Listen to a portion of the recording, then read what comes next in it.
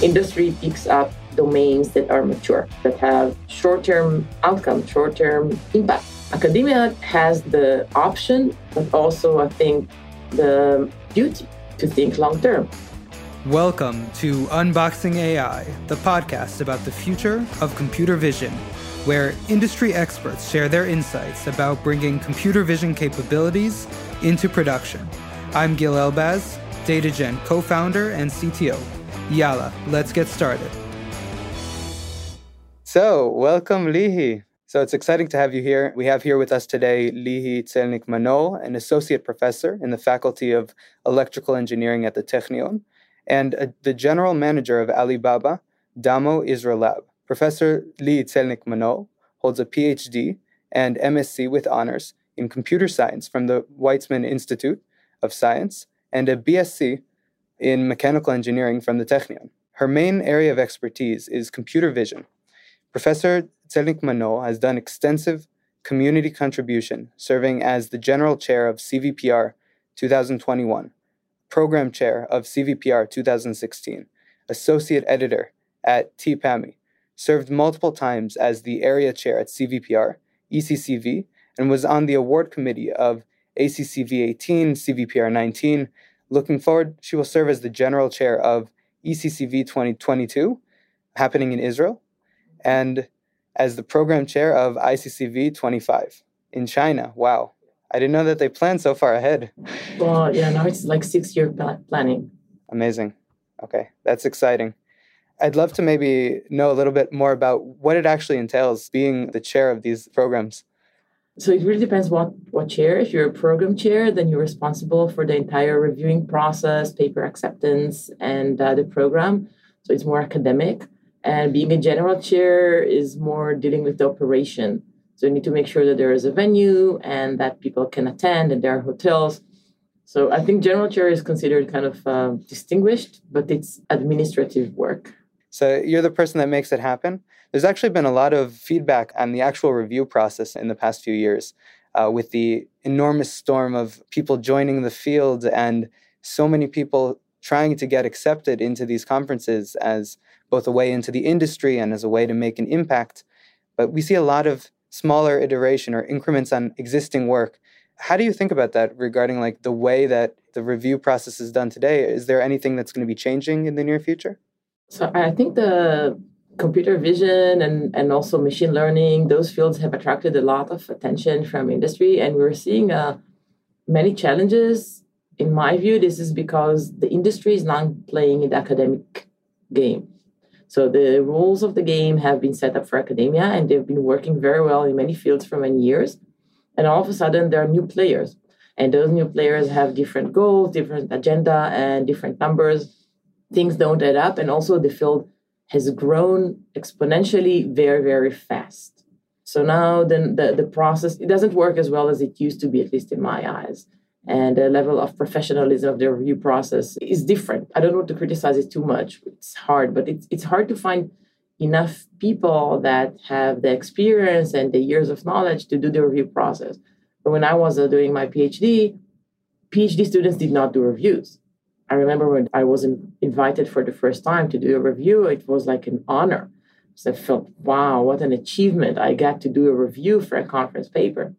And today, if you had one paper, you get to be a reviewer. Exactly. I did an oral presentation in CVPR'17, and then CVPR'18, they wanted me to review papers. Exactly. And I actually accepted initially, and then when I saw the papers, I felt that I didn't have enough of the background in order to do a thorough review in a reasonable amount of time. And so I actually declined to do the review itself. So this is very interesting because I've been in the field for many years, and I still feel often that I don't have the required background to do the review properly. And the area is just so big and so vast and so many things, it's very difficult to keep up. So we are really in a problem that is not just yours as a reviewer, it's everybody's problem. And I do expect to see changes.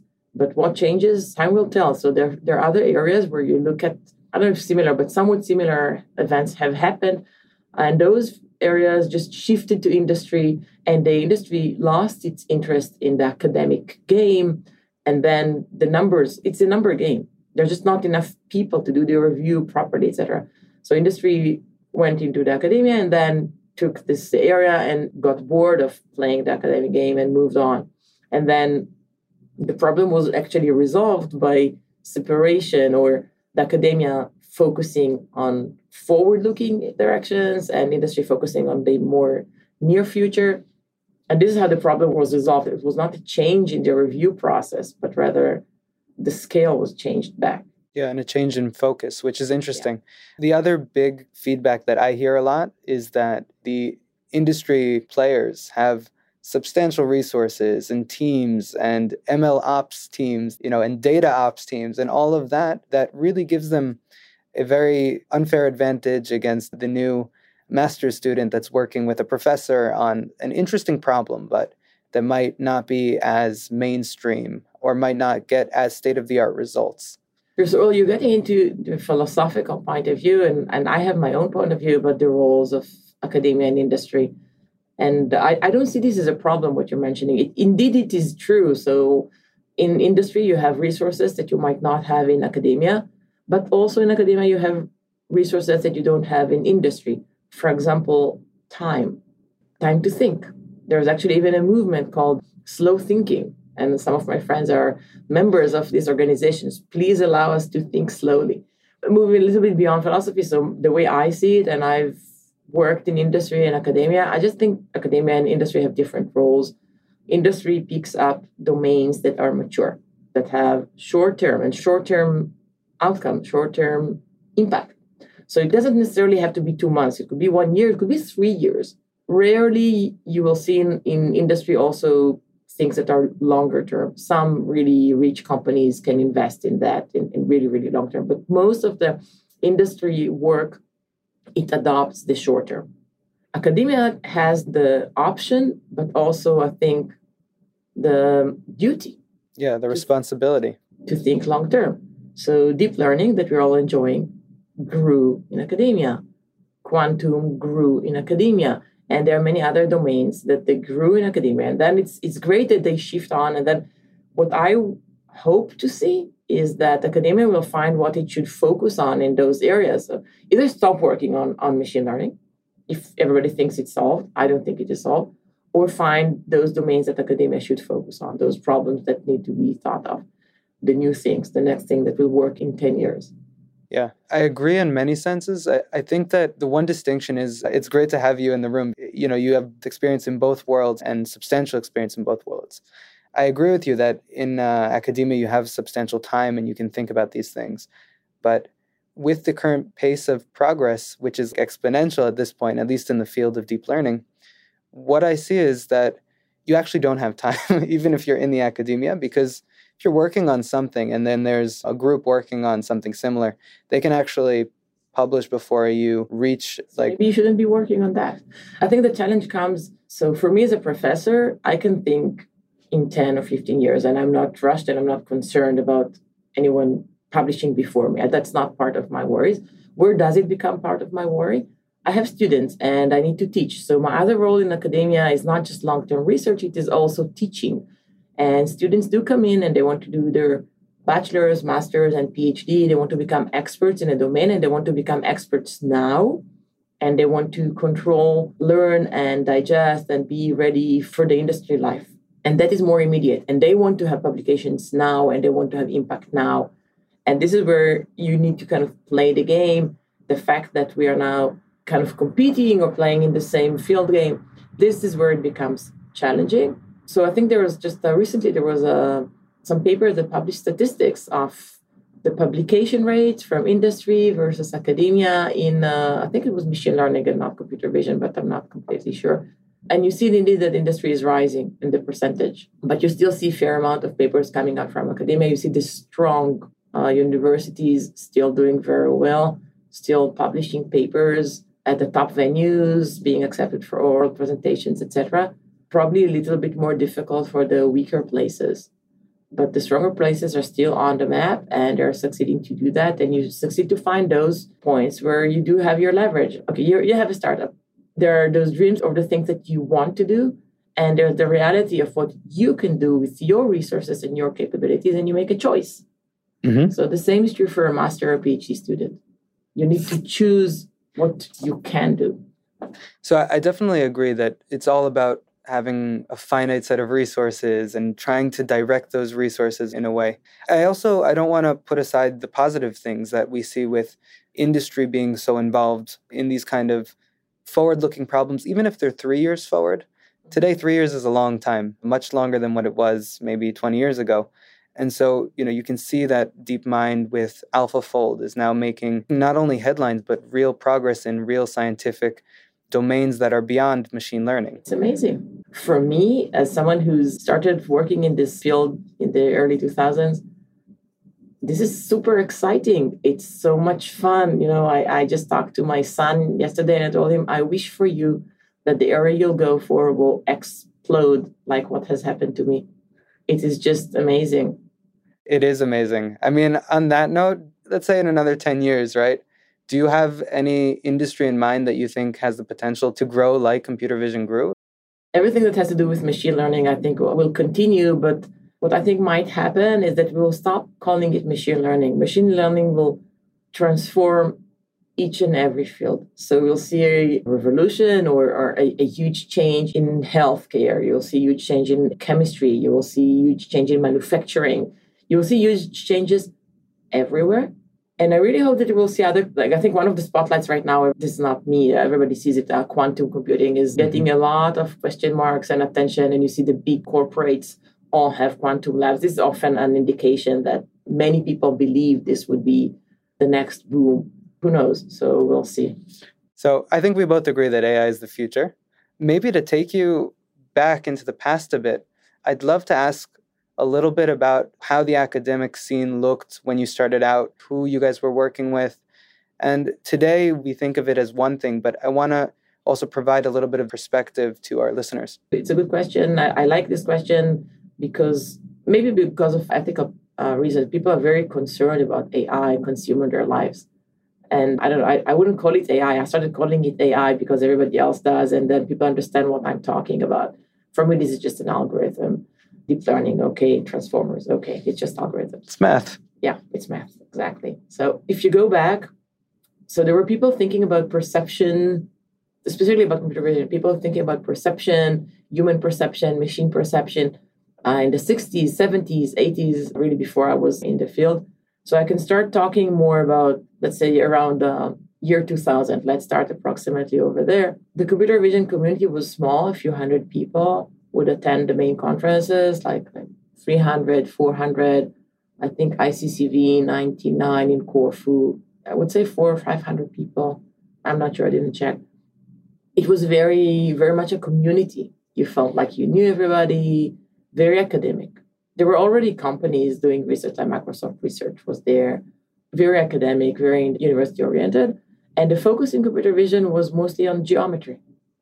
Mm-hmm. So people were trying to solve geometry. By the way, everybody knew that the holy grail is recognition. So if you look at the seminal papers, as I said, from the 70s or 80s, Weizmann and Shimon Ullman from Israel, you'll see them talking about recognition and thinking about it. But the actual publications, most of them were about geometry, and people thought they need to solve geometry, and also were able to solve geometry. So it's a mix, again, of what you want to do and what you can do and the resources you have. People didn't have digital images. So can you imagine working on computer vision without images to test on? That's challenging. That's challenging, right? So in early 2000, we already had images, right? But for example, videos, if you wanted to have videos on your computer, the video cameras were analog and you had to use like a frame grabber, which was expensive, and you had to know how to download the videos into your computer and opening a video file. I spent personally a couple of months on figuring out how to read a video file. Wow. So I had to code it in Linux and using FFmpeg and tools. And so even the technical aspects were difficult at that time. But geometry was the name of the game. I think you can look at the people like Richard Hartley and Edward Zisserman that wrote books and had a lot of influence, were working on that. And then very quickly, around year 2003, first successes in recognition started to appear. Can I maybe ask to clarify a little bit about what you mean by geometry versus recognition? Yes, so geometry was mostly about aligning images, figuring out where the camera is positioned, 3D reconstruction, If I see an object from two different viewpoints, was it possible to solve it?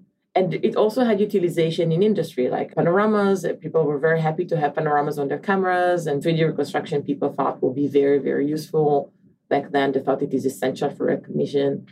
But even for recognition, if you look at David Lowe's work, so David Lowe wrote one of the most seminal papers of computer vision, maybe even computer science of all times, was about SIFT features, an old school computer vision paper, which is interesting when you ask me about the pace.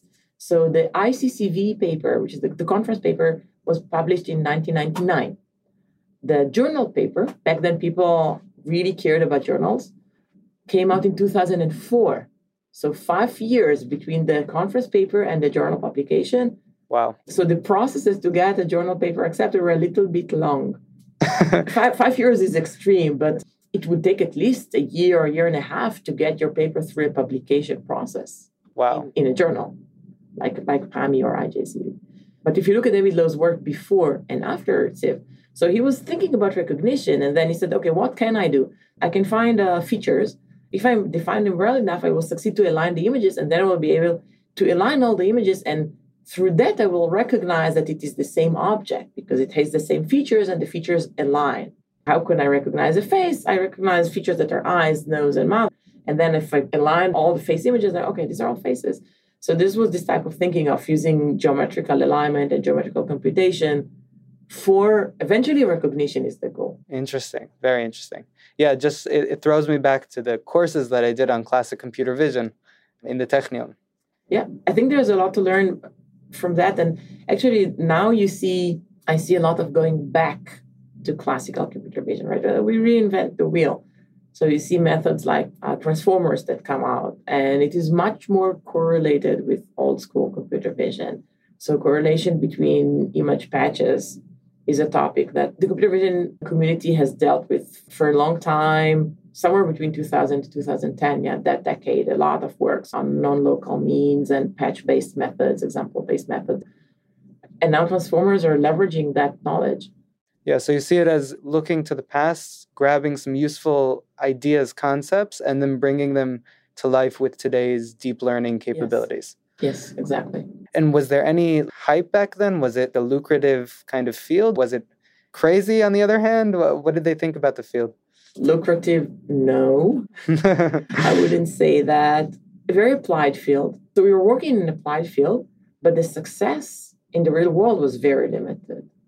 So this puts you in a question mark. Why are you working on this field? And several times when I was pursuing my career, I got advice, switch fields.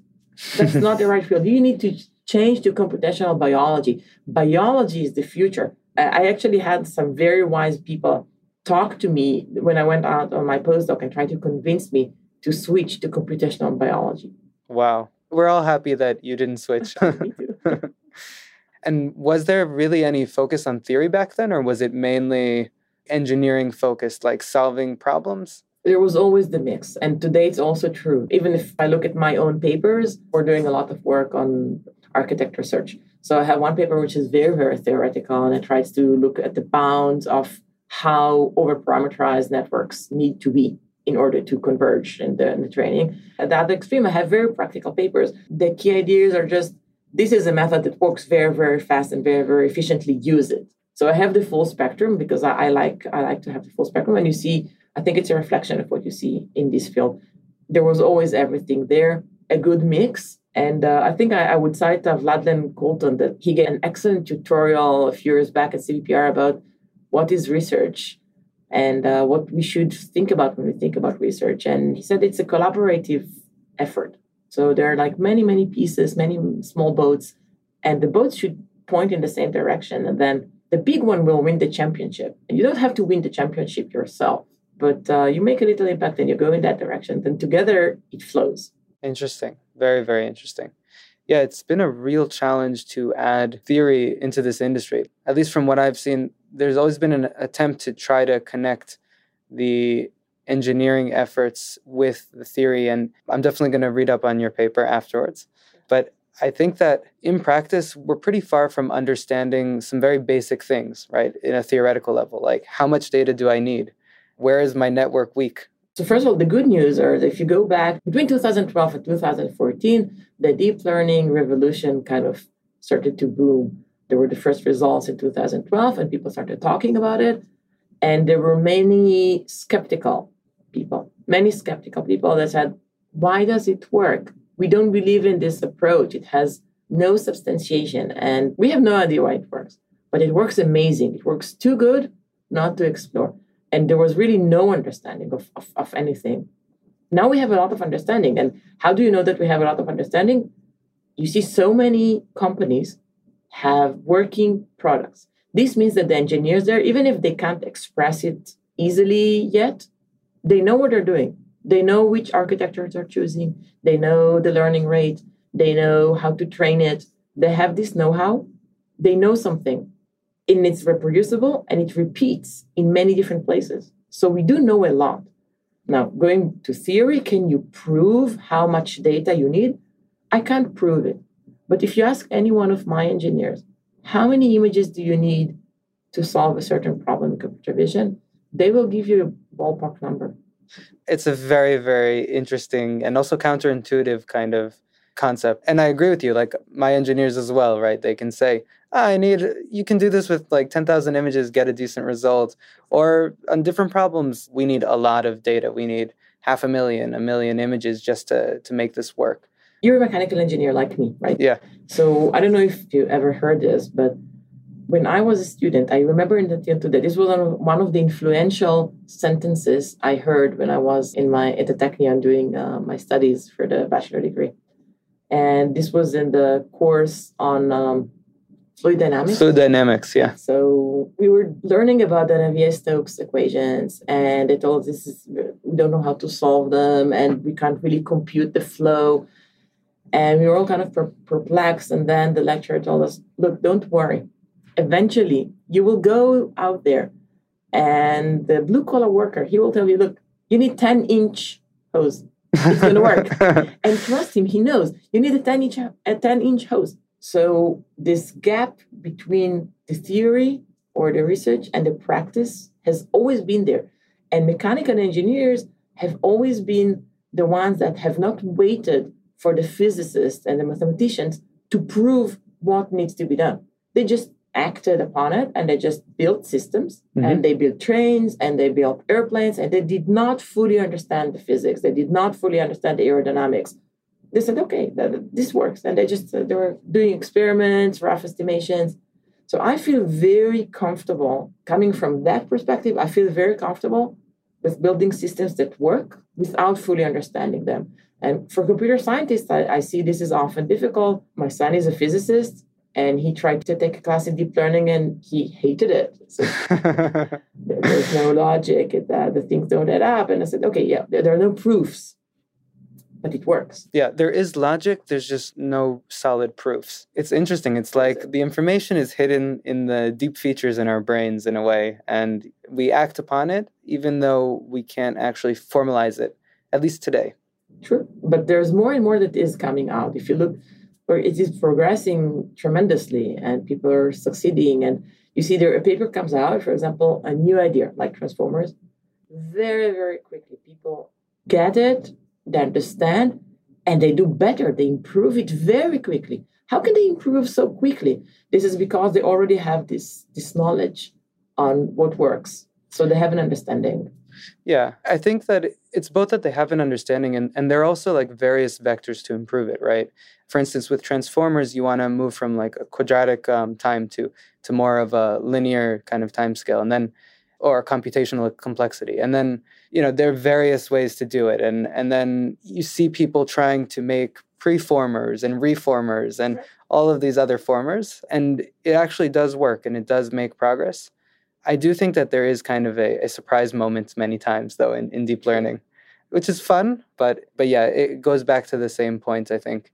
Maybe if we can dive into the main topic for today, I think that this is something that's not talked about enough, but is probably one of the more important subjects in our field. The challenges hiring and finding people and making people happy. We can connect this to the academia in a way. Regarding your students, how did you find the right student to join you? Is there like a specific set of characteristics that you always look for? So I think in academia, okay, the way I chose people or in academia was a little bit different from what I do in industry, or maybe a lot different. It was very important for me to choose people that I just enjoy working with. It is also important in industry, but this was the priority on that was very high. I wanted to enjoy. I wanted to have fun. I wanted to, because we do a lot of one-on-ones and a lot of brainstorming and a lot of thinking. So there needs to be a personal fit between me and everyone in my close team. Usually when students would come in, I would tell them what my beliefs are, how I work, and then send them to my lab and tell them, go gossip, go ask questions, go ask others, how was it to work with me? And you choose if you want. This is the package. Choose if you want to take this package. Those that said yes, we would launch a test project. And we just see if it flows well. So I think in academia, it is kind of simple. And the reason I didn't have like a high bar, actually most students, we would just hit it off and get going. Very few, it never happened. And the reason is that I saw my duty, two reasons. So one reason is that most people I enjoy working with, apparently. And just most of the students that came in through my door probably saw already what I was working on before. They wanted to work on the same things, and it kind of clicked and was fun. And the second reason is that I saw my duty to teach people. So this is my duty to teach people. Whoever comes in, if they have shortcomings, that they don't have enough background in math or enough background in programming or enough confidence, it is my duty to teach them. So I take them. If they want to and they believe in it, I take them. So this was my academic perspective. That's a great approach, I think. And I know that there are some professors that have a very different approach that are very, very tough to talk to and purposely create a lot of walls that you need to pass, and then they see if you want it enough, if you're hungry enough. I appreciate that. And I think that in many cases, measuring people by the grades that they get in their classes is not necessarily the best way to measure them and best way to filter them out. Okay, so I'll say one last thing, that maybe we talk a little bit about industry. So when I started my career as a professor, I went to ask for advice. How should I choose my students? And people gave me different advice. So people said things like, look at what you said, like choose the ones that are best in math, the ones that are best in physics, all kinds of stereotype things. And then the advice I really liked a lot was choose someone that is very excellent in something unrelated to work.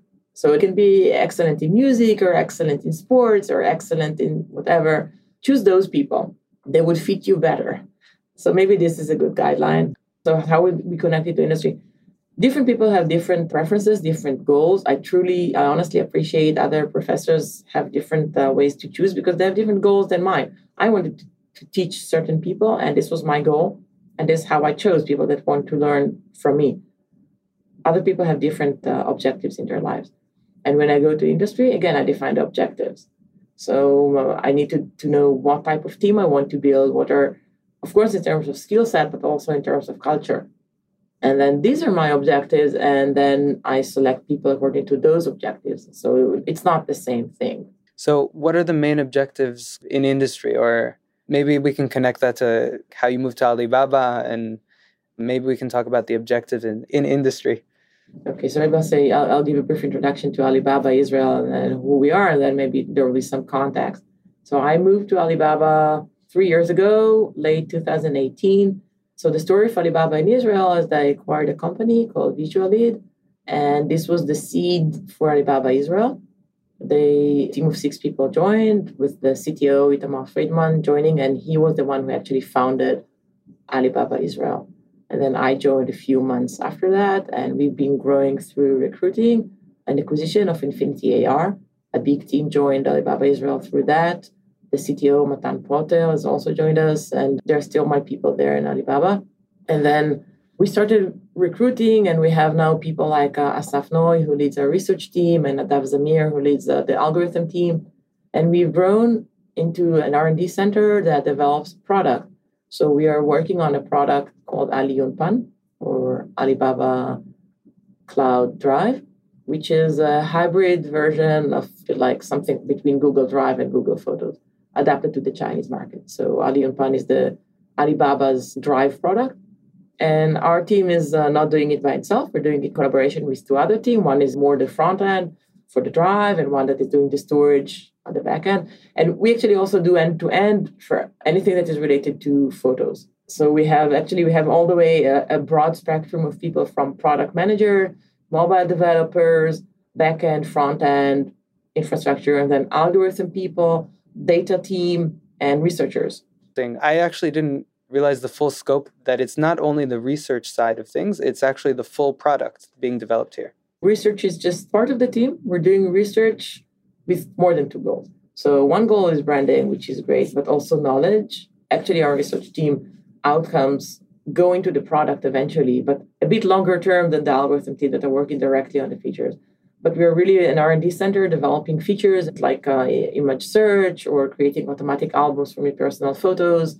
And you can imagine there's more, you need to design the application, you need to define the product, and you need to program it and do, the front end of the mobile. And there's also a web version, so also the front end on the web.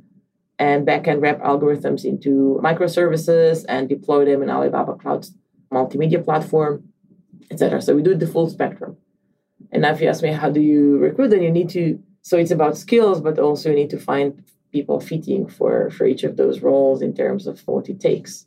It seems like a big shift from the academia where you're very, very focused on algorithms to a much, much broader spectrum, more closely related to, let's say, a startup or some kind of org focusing on a product.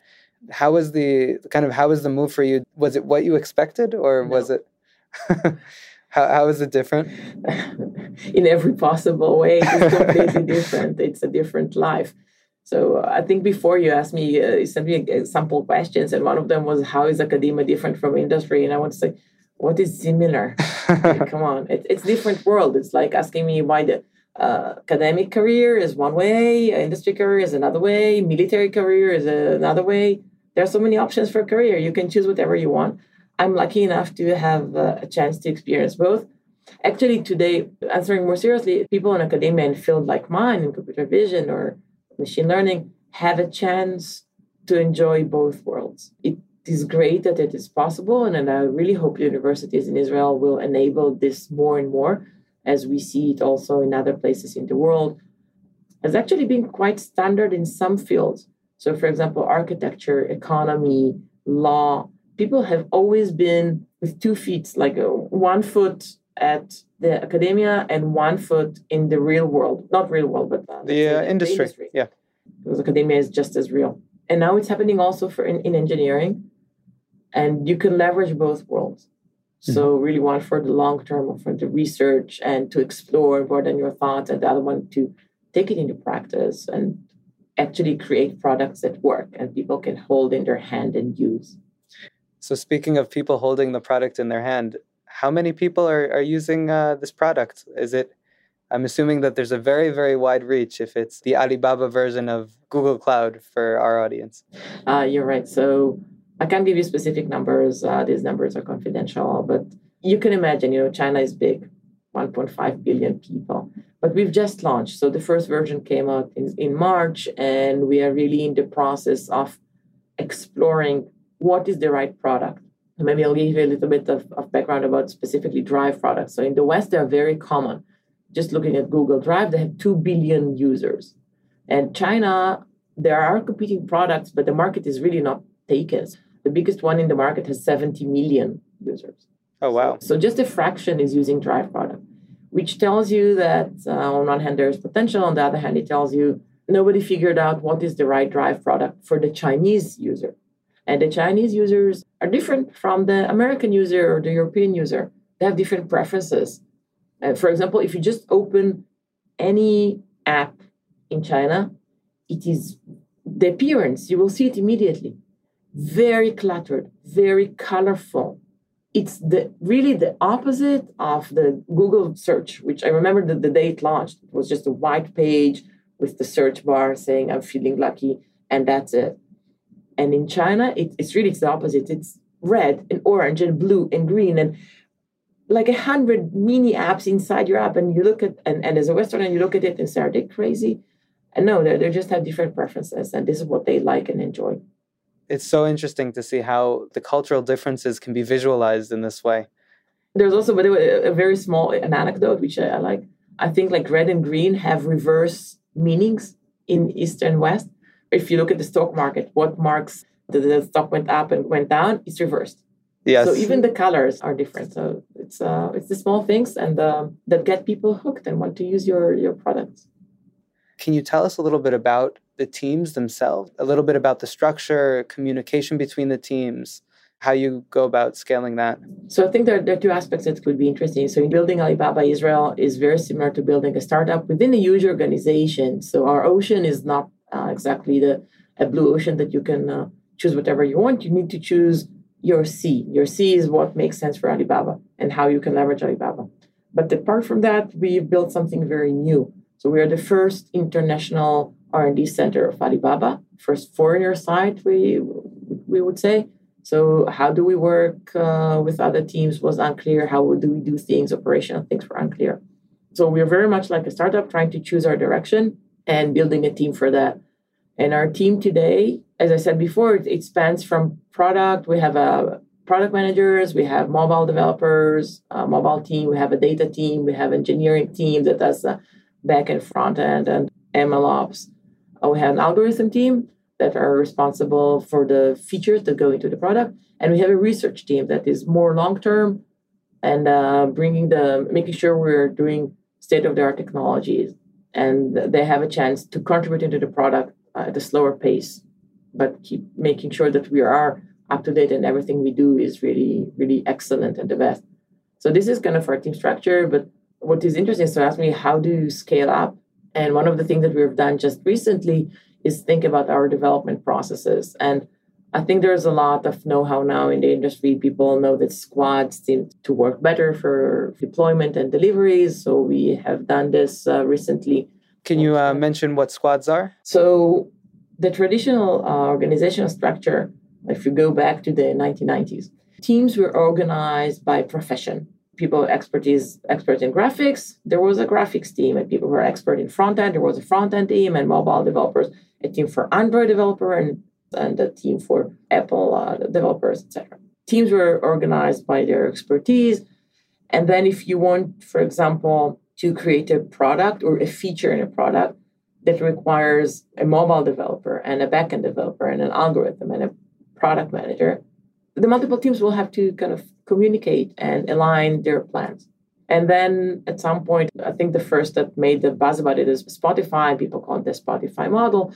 They started talking about squads. These are like teams that have people with multiple different expertise, diverse expertise, and they're like an independent unit that can deliver the feature or the product. So you will have a squad, could have one person from each of those teams. It depends. For example, so we have one squad that it is more about core technologies and, for example, does not have a mobile developer because there's no need. They just deploy to cloud. And maybe even a squad could have only algorithm experts because this is all you need for that task.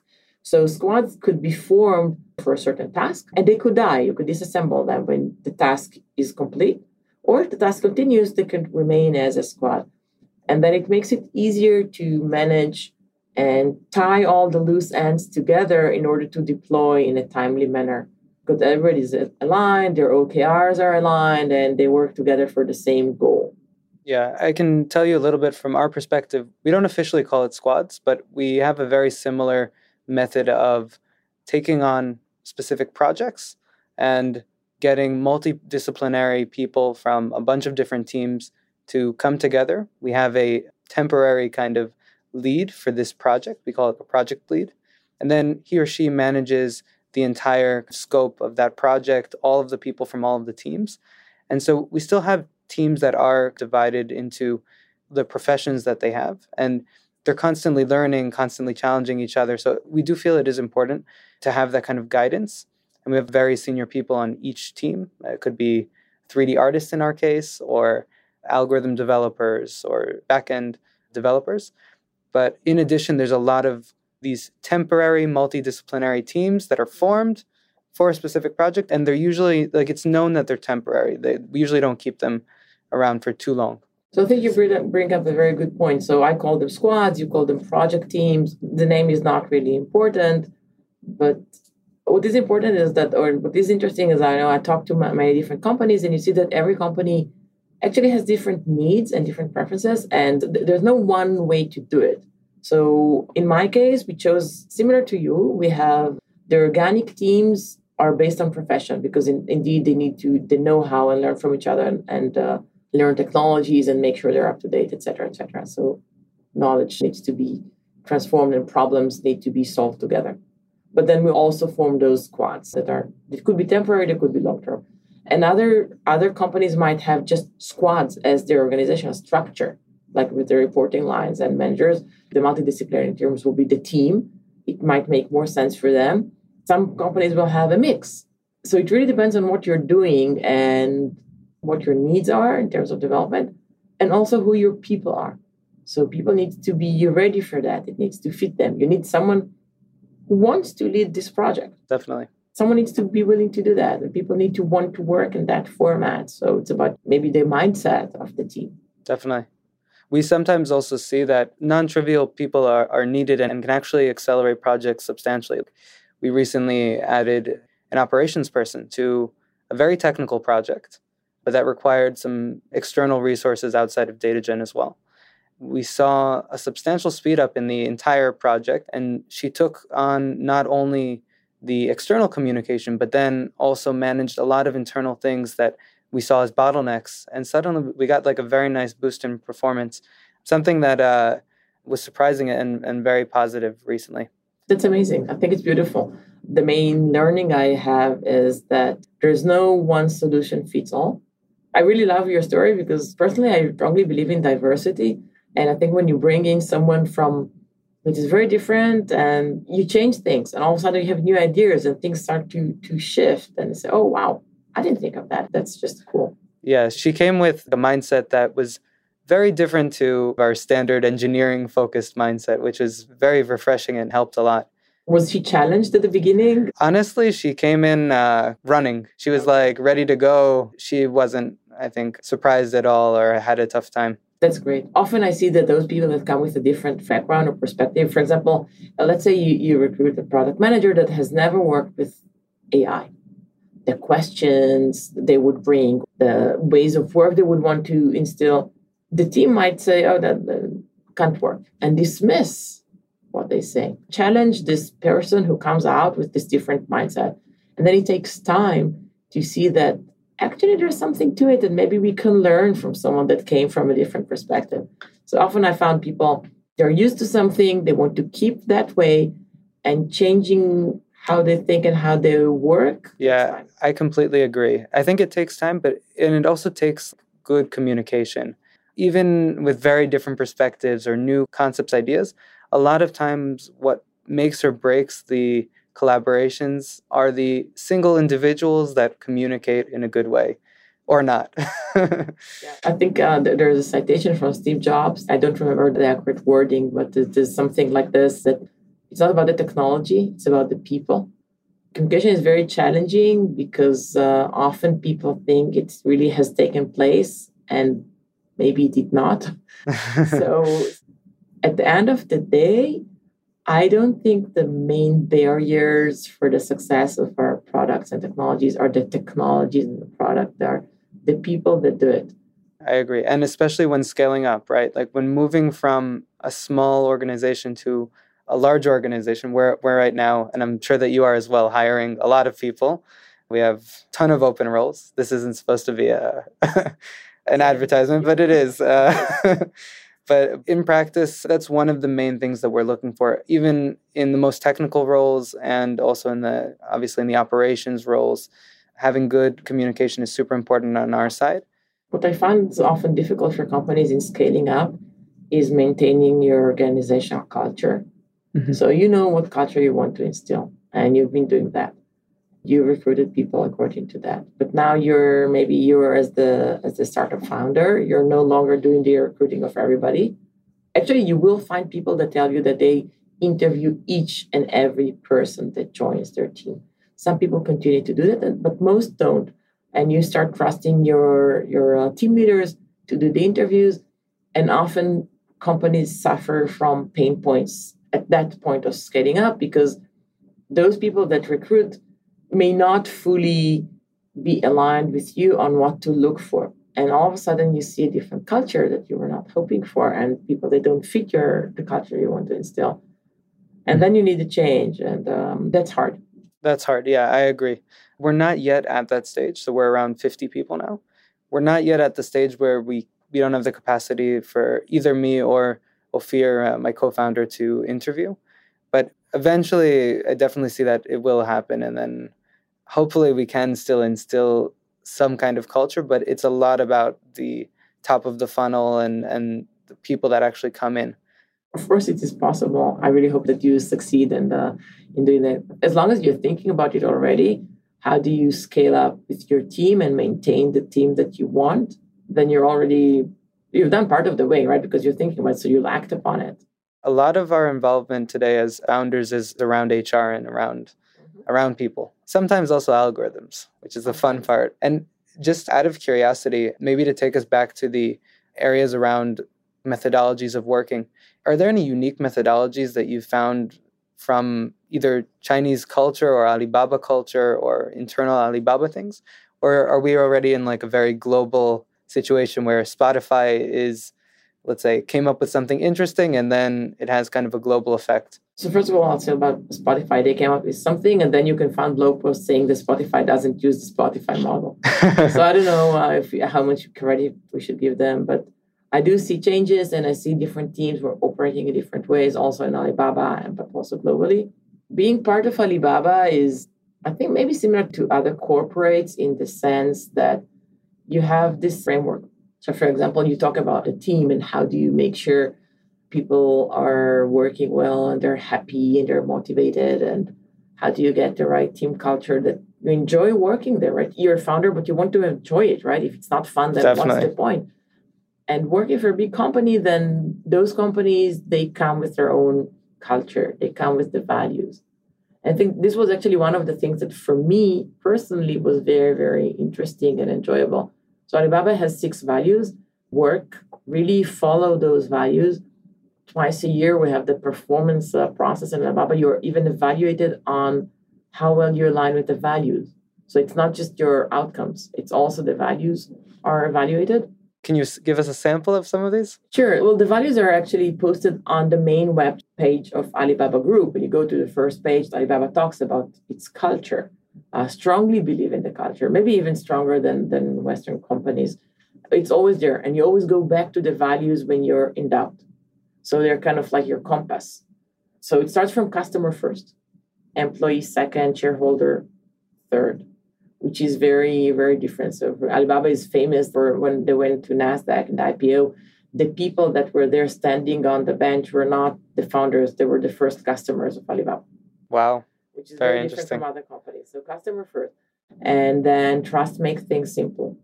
So you're talking about the people, communication, you need to trust people. When communication doesn't work very well, you start having doubts and you're not sure. But if you trust people, they say, okay, he must be doing things right. Let's see what he's doing. Let's talk. Let's revisit it, et cetera, et cetera.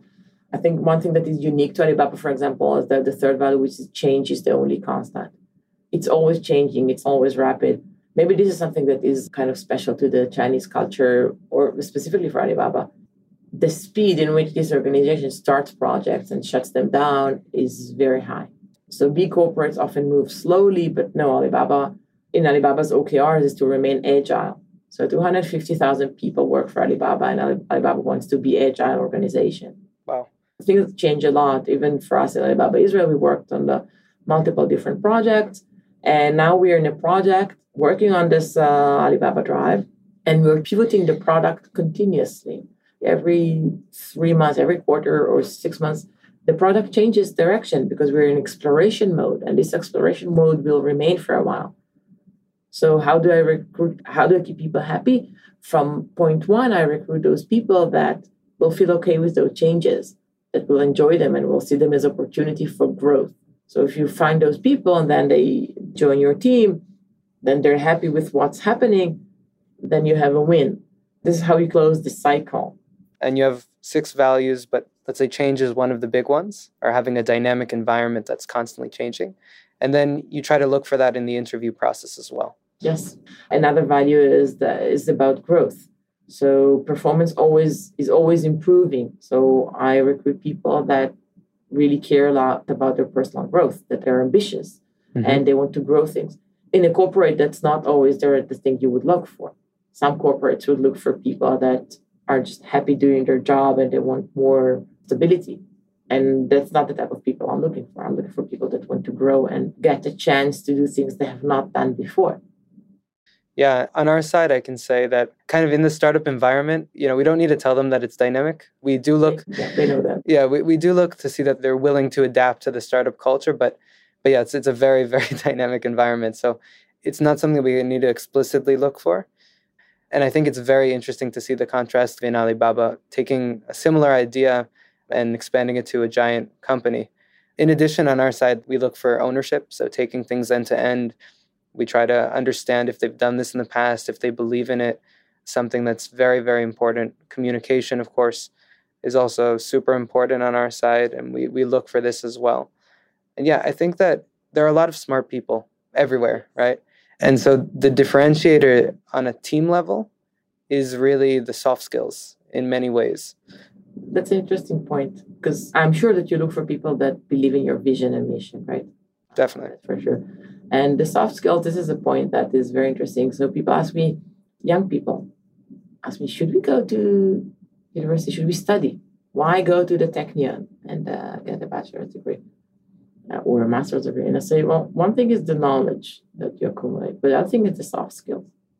I see big difference in people's soft skills that it has correlation to the studies they went through. Definitely. I think that both the military service has a lot to do with these communication or soft skills, and the same for university. It's like a life-changing experience, and it's a substantial amount of time and effort that goes into it. I think the only way to get through the Technion sane is with friends and doing things together. You'd be surprised. I thought that too, but there are actually statistics. Some people do prefer to work on their own. Really? Yeah, they exist. They're not that small a number. So different people go through it in different ways. But at least my perspective, let's say you're really one of those people that like to work alone, you prefer to work alone, and you can succeed doing your studies all by yourself. So let's say you have the full thing. You actually don't need anyone. In your studies, you are forced to do some projects in pairs. You are forced to do some lab projects, or you're not allowed to do it by yourself. And it forces you to go out of your comfort zone as someone who wants to do things on their own. It forces you to work with somebody else. And then if someone comes to me and they say, well, I've done all those projects. These are my 2 projects that I did for graduation. And I was forced to work with someone, but I didn't like it. So I did, or they were weak, or whatever reason they will have. And say, actually, I've done all the work by myself. And I would say, okay, maybe that's not someone that would work with me. Yeah, it's a hard sign. For me, for some roles, maybe it fits. But I think some people need to learn, as we said, communication, need to learn to work with each other. If you don't know how to work with others, that's a minus. So it's awesome that you're super smart and capable of doing end-to-end everything. But if eventually, at the end of the day, if you don't do it with others, then that's a minus. And studying gives you a chance to do that, to work with others. Yeah, I agree. And maybe on the technical side of things, beyond the communication, I think that for us, at least, one of the more interesting points, or one of the points that we kind of focus on, is to see that people are genuinely interested in what they're doing. And so it's not just about, knowing, the new architecture that just came out, right? It's just seeing that they're really passionate about what they've done in the past, seeing that they're passionate about the field, that they read blog posts, and they do things that enrich their understanding because it's interesting for them and not just because they need to. That's great. Yeah. So maybe to touch on one of the big questions of today is kind of around, how do we motivate our people? So as the job market's been even more intense, and as we've had so many people kind of moving between places at an increasing speed, I think the average time is less than 2 years now for an engineer to be in a single work environment. How do you keep your team motivated? And we can focus on the computer vision team because you have many different teams, of course. Yeah, but actually I think it's kind of the same for all. So I think you answered this question in what you're doing. If you recruit the right people that like the vision and mission, they believe in it, they're passionate about their profession. Doesn't matter if they're a mobile engineer or an algorithm or a researcher. If they're passionate about what they're doing and they join a company that they love its mission and vision and they fit for the culture, then you have everything in place. Now, different people have different preferences, and it's all fine. Some people really put high weight on the income. Others put really high weight on being able to continuously progress in their career management. Others people just want to keep learning all the time. Other people really want to work maybe in a big company because they want to change every 2 years what they're doing. So in a big company, they have maybe some options. Some people really have the dynamic passion for startups and they like to chase the dream, and others prefer stability. So there are people that switch jobs every 2 years, but there are people that stay at the same job for 20 years. Probably you like using the term product market fit, right? So it's a product market fit. If your company is a good fit forgive me for treating people as products, but that engineer is a product, and if you're a good fit for them, then more likely that they will stay longer time. Yeah, I can see the concept of product market fit going to engineer company fit, we can call it. Yeah, we have a new ECF. Okay, so that's going to be famous now. But yeah, I definitely agree that once there is an ECF, I'm just kidding. Once there is an engineer company fit, it makes things much, much, much simpler. And it's interesting because, like you said, everyone's very, very different. And of course, there are good people that have, very different preferences. And so I think that one aspect comes to the filtering in the beginning of the process. Do you have like a process of identifying what's actually really important for these engineers, or kind of understanding? It's a good tip. Of course. I think that in our interview process, we give a lot of emphasis to HR. So HR interviews each and every candidate. And also we have an interview process and we align between us what are the things we want to check. So if someone focuses more on the professional aspects, someone else will focus on the HR aspects. We cover all the bases. Definitely. And I'd want to just finish off with two last questions. What are the kind of next big trends that you see in computer vision, maybe even beyond the time frame of 2-3 years forward? So I don't know about the trend. Or milestones, for instance. I can say what I hope we will see. So I think that these are interesting times. And just yesterday, I had a conversation with Itamar Friedman, and he told me, I see all those companies that tell me that they're done with the algorithm development. There's no need for further improvement. It's just about the product now. And I said, wow, okay, interesting. So many technologies are mature enough. They work. So what's next? Now, there are all those things that don't really work. They don't work well enough.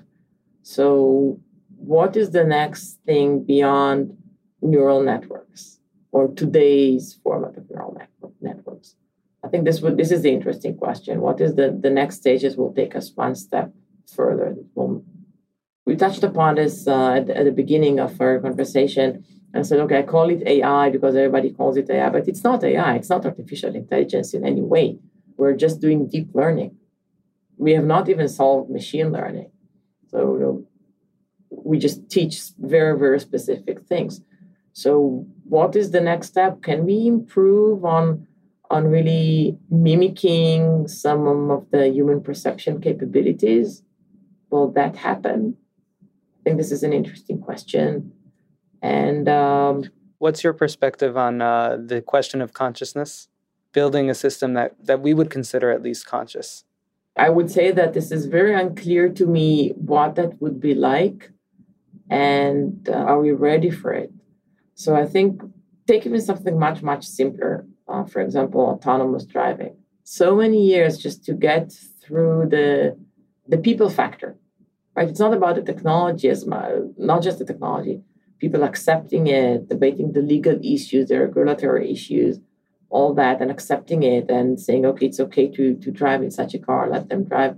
And this is simple. It doesn't touch upon what is in our heart. We really are concerned about, right, the rise of the machines and AI taking over the world and these things that are scary for us. Autonomous driving is practical and technical and useful and would get us rid of driving. So conscious machines, like any technology, could be totally awesome, totally amazing, change our life for the better, but could also be very bad. I agree. I think it's a double-edged sword. It's an interesting concept. But between the lines, I'm going to assume, and you can correct me, of course, that you think it's possible. Anything is possible, right? I think so. But I don't see it in the near future. Okay. If this is what you're asking, I don't see it in the near future. I don't see it in 3 years or 10 years. I think it will take much longer. Interesting. Okay.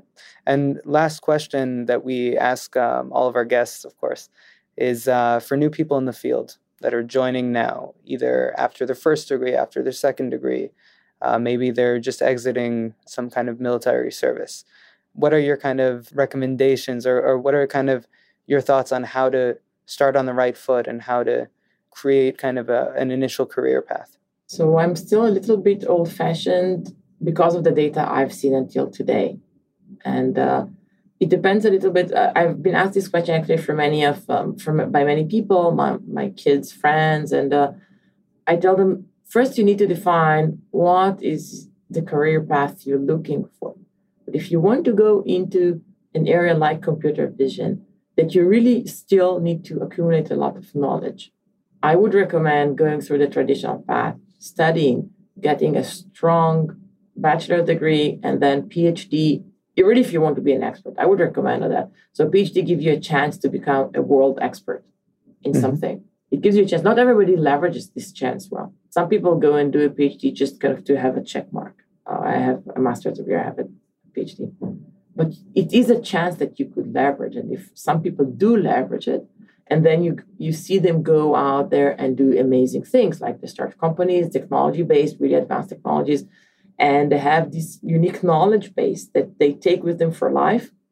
And from my perspective, having a career for many years, I see myself using different aspects of the things that I've learned.